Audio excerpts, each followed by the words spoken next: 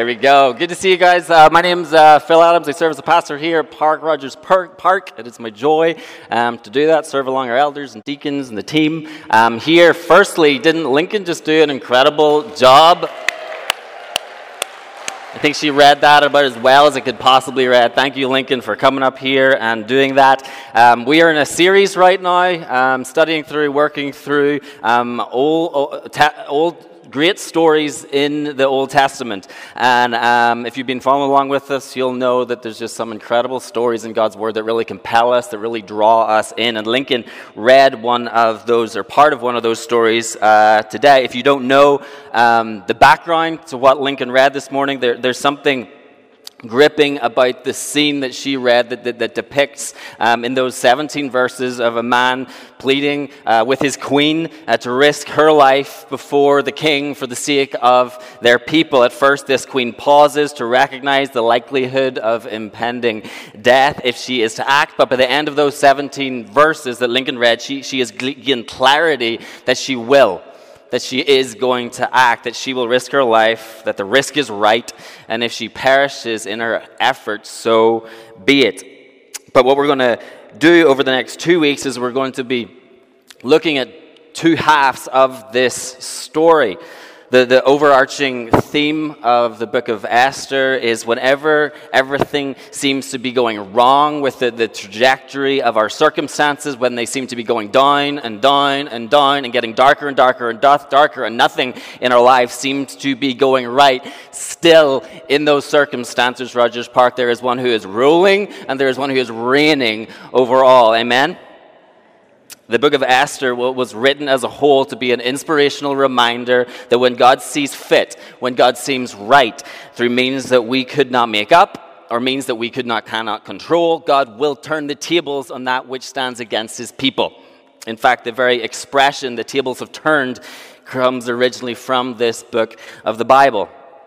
Despite God never being directly mentioned in this book, the book of Esther is about when all seems to have been lost, when disaster seems inevitable, but somehow, in some way, the tide turns, and what was a crisis that was engulfing us becomes a story to tell of redemption, of God's redemption of us. And we're going to be looking even more directly at that main theme next Sunday, so come back and be with us then. But first, this week, we're going to look at the primary human character in this story. The book of Esther is ultimately about the invisible and sovereign hand of God, but the book of Esther is also about a young lady who finds herself behind the walls of a palace where she is cut off from her family, she is cut off from her people, and yet she is positioned precisely where she needs to be for the good of her people, for the future of her people. So let's pray before we jump in.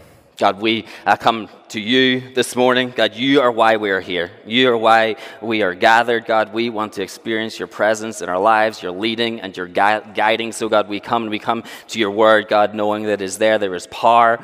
There is deliverance and there is healing. So God, I pray, God, that you would move in our hearts and our lives today. I pray that we will leave today changed by the power of your Spirit, knowing how to better be your people, how to grow in Christ-likeness. God, I pray, God, a love for your word would not stop in this sermon, but I pray, God, that we would go out and we would search Scripture for truth, God, and we would love your word. So God, would you build that up within us today, I pray. In your name, amen.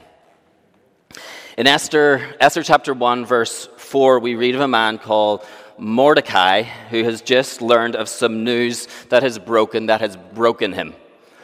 It says, Mordecai tore his clothes, he put on sackcloth and ashes, which was a culturally appropriate way of expressing grief and mourning, and he goes public with his anguish. It says he went out into the middle of the city, he went out into the middle of the neighborhood, and he sat beside the entrance to the king's palace where he cried out with a loud and a bitter cry. And he wasn't alone in this. In verse 3 of Esther chapter 4, it says, in every province there was great mourning among the Jews with fasting and weeping and lamenting. And so what has happened? What has brought an entire people group or an entire ethnicity to their knees in grief. In Esther chapter 1, we see the period of history that this story occurred within.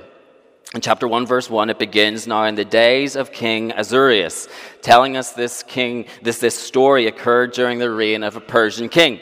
This Persian king is more commonly known, and even some of your Bibles will be translated as King Xerxes. If you've seen the movie 300, there's a big bad Persian king in that movie. That is the king that's in our passage today. And this king Xerxes, which is the Hebrew name, or Xerxes, which is the Persian name, this king reigns over, at the time, the largest empire that the world has known to date. This was a powerful, powerful ruler. In chapter 1 of Esther, his power and his wealth and his grandeur is emphasized in how he throws 3 feasts in the very first chapter of the book. One of those feasts lasts for 180 days. This guy knows how to throw a good party. And he was set up with his wealth and his power by his predecessor, who was called King Cyrus. And King Cyrus expanded the Persian Empire by conquering over the Babylonian Empire. Consequently, everything that existed under the Babylonian Empire became property of the Persian Empire, and you may know that the Babylonian Empire was the empire to which Israel had been taken into exile. And so 100 years have now passed, and although the Jews have been allowed to return and go back to Israel, many Jews still chose to remain in the Persian Empire. And 2 of those who remain take center stage in the book of Esther, Esther herself and her older cousin Mordecai. That's the historical context underlying this book of the Bible. And so in chapter 1, not only the king's power and grandeur is emphasized, in chapter 1 a scandal occurs. And this scandal, it sets the stage for the rest of the book. In chapter 1, verse 12, to the dismay of the king, his queen, Queen Vashti, she outright refuses to join him during one of the feasts. It's suspected that the queen's refusal was because of the demeaning way that the king wanted to parade her in front of other men and rulers in the kingdom. But the queen's refusal to come to the king sets off a chain of events. First, Queen Vashti, the first thing that happens is Queen Vashti is banished from ever again appearing before the king. And it sounds like she would have been quite happy with that outcome. But now the king needs a new queen. So how does a Persian king in 500 BC enter into the dating game? Well, he brings the dating game to himself. With the advice of his advisors in chapter 2, verse 3, he orders that young and beautiful women that are known throughout the empire should be brought to his palace, where they would spend an entire year in preparation to spend a night with the king. After which the king would make a decision whether he wanted to meet with them again or not. And it says in chapter 2, verse 8, that Esther was taken as one of these women to be prepared and to be brought before the king. And what becomes clear or more pronounced here is the way that Esther is depicted at the beginning of this story. We see in verse 7 that her parents have died. She has been raised in exile by a cousin. There's no mention of any further extended family, brothers that are looking out for her. And especially there are these numerous passive verbs that emphasize to Esther things happen, rather than Esther being one who makes things happen. Did you get that? These passive verbs that are throughout chapter 2 make a point of emphasis to Esther. Things happen, rather than Esther being the one who makes things happen. In verse 8, she is taken to the palace, obscuring any reference to her own motive in going. In verse 9, she was advanced, obscuring any acknowledgement of any contribution she made to her own advancement. In verse 10, her silence is noted. She did not mention that she was a Jew. And then again in verse 15, her silence is noted for a second time, in that when asked if she had any special requests in preparation to meet the king, she didn't have any. Then in verse 11, it's mentioned that Mordecai went to the court not to learn what Esther was doing, but to learn what was happening to her. Then in verse 17, after Esther has spent a year in preparation, she spends a night with the king, and it says he loved Esther more than any other woman. She won grace and favor in his sight, and so he set a royal crown on her head. And so we get this picture of Queen Esther right up to the moment of her coronation as this passive, quiet young lady. And notice this, her passivity stands out further in how she contrasts sandwiched between Queen Vashti and Mordecai. On one side, in chapter 1, we find Queen Vashti, the defiant ex-queen who refused to be belittled. And then on the other side, in chapter 3, we find Mordecai, who refuses defiantly to bow before Haman, one of the king's officials. And then we get to chapter 2, in the middle is sandwiched Esther, who refuses nothing, who asks for nothing, who says nothing. And this has brought into play a lot of interesting interpretations of this story, that Esther is this young girl who doesn't kick up a fuss, who enters the beauty pageant not too concerned about her people or her pride. She doesn't seem to have much to say or much to stand for. And the reason she's taken to the king in the first place is not her intellect or her ability to carry out stimulating conversations. No, in chapter 2, verse 7, the reason she was chosen was she had a beautiful figure and she was lovely to look at. And it's not hard to understand why there are interpretations of Esther's story that portray her passivity in the estimation of some as nothing more than a negative personality trait. She'll be okay, but she's just got some growing up to do. She needs to take a leaf out of Queen Vashti's book and she'll be all right. All through this lens of the story, it seems to be a kind of coming to age story that we're reading. And we like that, don't we? Empowerment. Stories of our own increasing empowerment or stories of others finding themselves empowered. We like pointing people to be more than it looks they are and more than they know themselves to be. Speak up more, Esther. Don't be so timid. Fill up some more space. Forget those beauty pageants. Find your voice. Esther, little girls are watching you. Represent. Look at women like Vashti. Look at men like Mordecai. Don't settle for a life happening to you. Take the reins. Get in the driving seat. Let's go, Esther. In chapter 3, the tension and the intrigue within this story, they step up a gear. Actually, this story is famous for how it holds the tension for so long. There's an ongoing sense of uncertainty.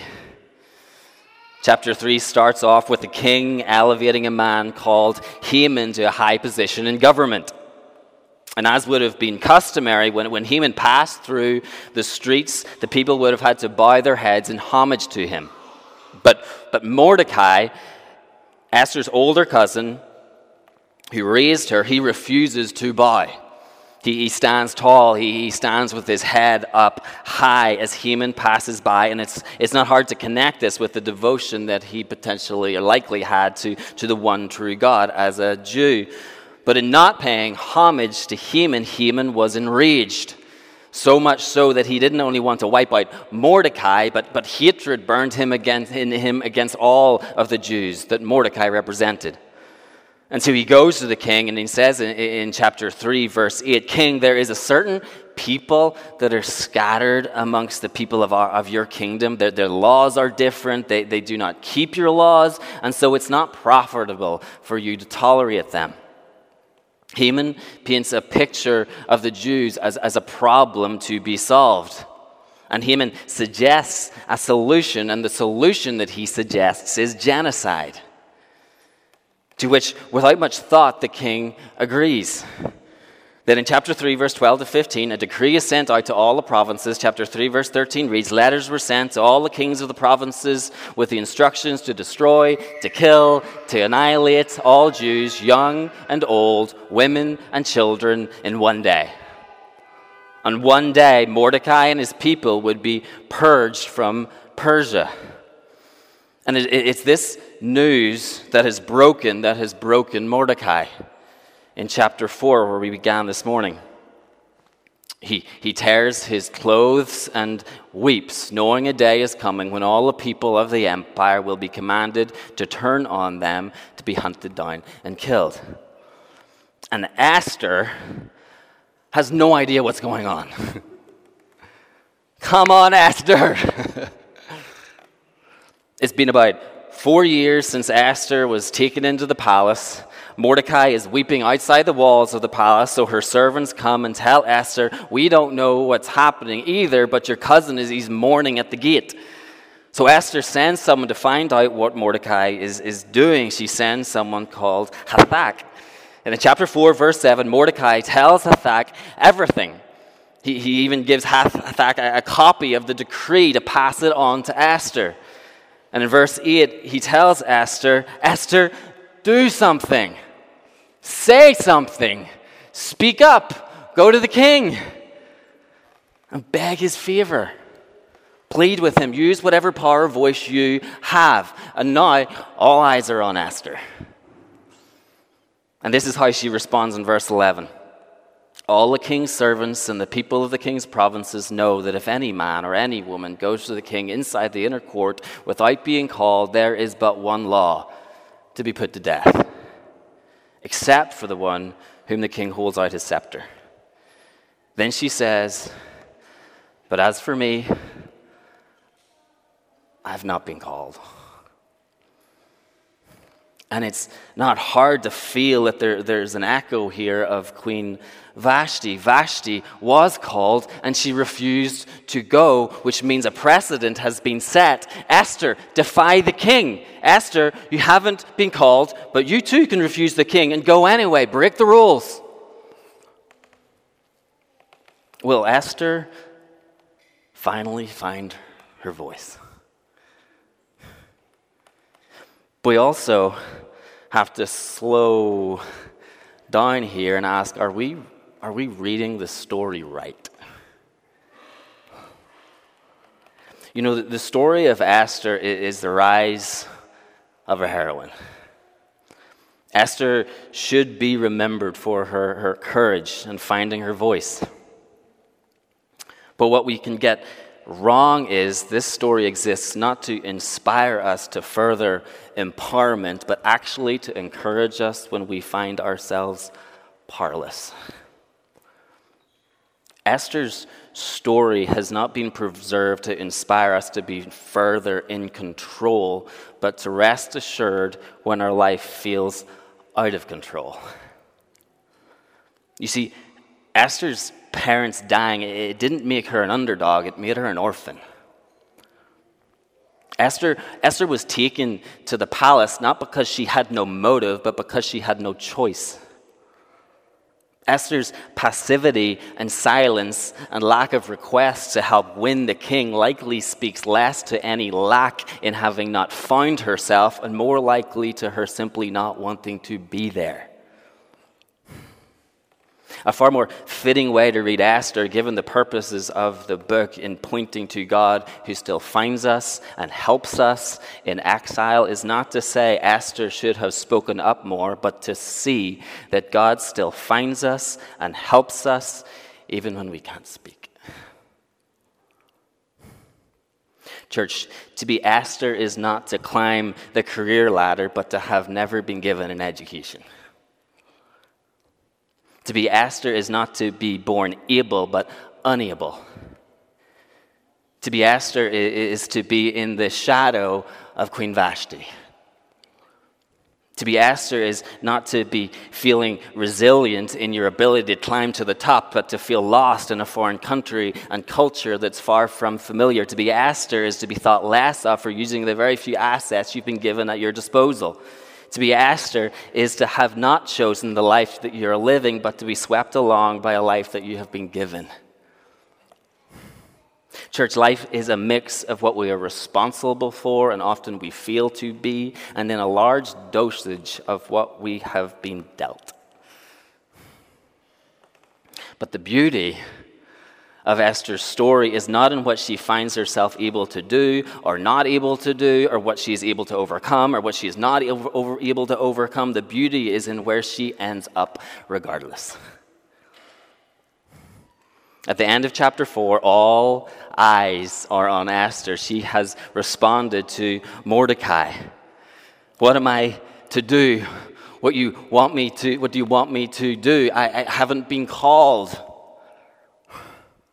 And Mordecai responds first with some hard truth that she's in this with the rest of her people. Don't you think you're going to escape this decree, Esther? You're likely going to be put to death either way, Esther.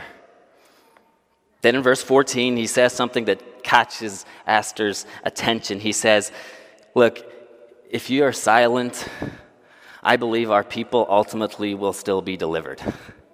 Which is interesting. Mordecai points to a purpose and a plan for the Jewish people that is bigger than Esther and himself and this moment in time. It can only be assumed here that Mordecai is trusting in a plan he knows that God has, that he believes doesn't end in the ultimate destruction of his people. But he does believe Esther's decision carries the weight of life and death. He knows what this decree will mean for families and husbands and wives and children throughout the empire. So he says, Esther, I don't know, but who knows whether you have not come to the kingdom for such a time as this? And there is something in this question that fires a spark in Esther. Immediately then, in verse 15, it says, Esther told, strong active verb, she told them to reply in verse 16, Mordecai, go, gather all the Jews to be found and hold a fast. Do not eat or drink for 3 days, night or day, and I and my women will hold a fast as well. Then I will go to the king, and though it is against the law, if I perish, I perish. Verse 17, Mordecai goes and does all that Queen Esther orders him to do. Game on. And what happens next with Esther, you're going to have to come back next week to find out. I told you the tension is held. Come back next week. But as we begin to get to the end today, what was it about the question that Mordecai asked her that sparked in her such newborn courage and a sense of clarity and abandon to do whatever she possibly could for her people? Esther, what if you have not come to the kingdom for such a time as this? Rogers Park, this is the big idea to take away with you today. Esther finds courage and a sense of responsibility in the realization that living a life out of her control did not mean that her life had not been perfectly positioned. Esther finds courage and a sense of responsibility in the realization that despite the circumstances that she had been dealt, despite the circumstances that she had been swept up in, she still had been positioned exactly where she needed to be. In fact, Esther's story speaks to the fact that God is more powerful than our previous passivity in positioning us where He wants us. He is more powerful than our family of origin. He is more powerful than the times we haven't spoke up. He is more powerful than when we have been taken somewhere we didn't want to go. He is more powerful than what has happened to us and what we have failed to make happen. He is more powerful than our past in determining our future, which is not to encourage us to relinquish our lives to some kind of deterministic worldview that what will be, will be. No, the point is where you are, you have been placed, regardless of anything else. And nothing can compete with the sovereignty of God's perfect plan to give you responsibility that matters today. And so here are 3 ways that the story of Esther helps us in considering the placement in which God has positioned us. Number 1, your placement does not determine your identity. Your placement does not determine your identity. Esther was placed in the palace. She was positioned as the queen of the Persian Empire, but it was not on the basis of her position that she received God's favor. Esther had been born an orphan with no parents. Esther had been caught up in a very questionable dating scene. All along, God's commitment to her did not waver. When we give our lives to Christ, regardless of our position, our identity is determined. Who we are, not due to what we do or where we get to. We are who we are due to whom it is who loves us. And to be loved by God is to receive a crown of glory and honor that never fades. In Christ, our identity as the children of God has been sealed. We were all orphans who have now been adopted into the family of God. Before Esther was queen, she was already a daughter of the king. Number one, your placement does not determine your identity. Number two, your placement does not need to be fought for to be attained. Your placement does not need to be fought for to be attained. We live in a culture where timidity, slowness to speak, meekness, and patience can be viewed with suspicion as a negatively passive way to live your life. Wow. Is that loud for you guys too? Whether it's our own selves telling us we need to be more assertive, or other people telling us we need to be bigger and bolder. And yet, church, in Christ, there is freedom. There is freedom to be shy. There is freedom to be quiet. There is freedom to be an introvert. There is a freedom to be small. There is freedom to walk away. God does not love you any less for you being you. We don't need to fight to be someone that we're not. And more than that, even when it's hard to view life as not working towards some kind of achievement, at the end of the day, our commitment as followers of Christ is not only to know the right ends for which we are to work towards, but to be committed to the right means through which we are willing to achieve any given end. Esther's placement gives us the freedom not to relinquish our faith, but rather to commit to means of achievement that are only aligned with Christ-likeness. And leave the results in God's hands. If I perish, I perish, knowing that our ultimate placement and our ultimate achievements are always in God's hands anyway. Number one, your placement does not determine your identity. Number two, your placement does not need to be fought for to be attained. Number three, your placement is a matter of life and death. Your placement is a matter of life and death. What if you have not come to the kingdom for such a time as this? There was a moment in Esther's life that was make or break. There was a long season of wondering what decision she would make. And I don't know what long decision you've been trying to make.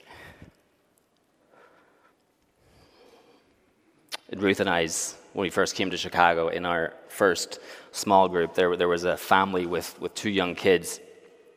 And one week they were there as a family of four. And then by the next week, the husband, the father of the kids, had emptied all of their bank accounts and was gone.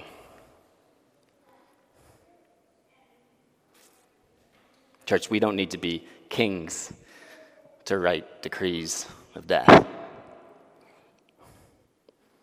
And you don't need to be a queen or a CEO or an entrepreneur to live a deeply, deeply meaningful and necessary life. Your placement as a friend, as a father, as a mother, as a neighbor, as a colleague is for such a time as this. And as I close, let me remind you that the greatest position of powerlessness that we find ourselves in is not related to our circumstances or the circumstances of our lives. It's not related to the family that we were born into or what has happened to us or what has not happened to us or what has happened to us along life's way. Our greatest position of powerlessness is that we were born dead in our sins and in rebellion from God. And so Esther's story is a story of hope. Not to say Esther should have done more or Esther should have acted quicker, but to see that God still finds us and helps us even when we can't. The beauty of Esther's story is that regardless of what we're able to do or not able to do, or we can overcome or we can't overcome, when we give our lives to Jesus, we find freedom and forgiveness from our sin and rebellion from God. And from that day forward, regardless of what it might feel like is happening to us, our position and placement is now, forever will be, in Christ, to be what is happening for us, for our good, for our joy, for our future. Let's pray, church. God, we thank you for your sovereignty over our lives. God, we thank you that we will get to the end of our lives, that we will see you and we will realize that every step of the way that we were led, that you had your hand on us, drawing us. God, I pray, God, that we would place all of our regrets and all of our past and all of our stories under your good, good hand, knowing that there is forgiveness of sins. There is a future that is sure and hopeful that we can look forward to. God, I pray that we will rest in your sovereignty. I pray that we will not fight when we don't need to. I pray that we won't try to be somebody we're not, but we will know that there is freedom in the gospel. God, make us that kind of church that people say, what is going on with these people? What have they found that gives them so much hope, that gives them so much peace? Make us that kind of church, I pray. In your name, amen.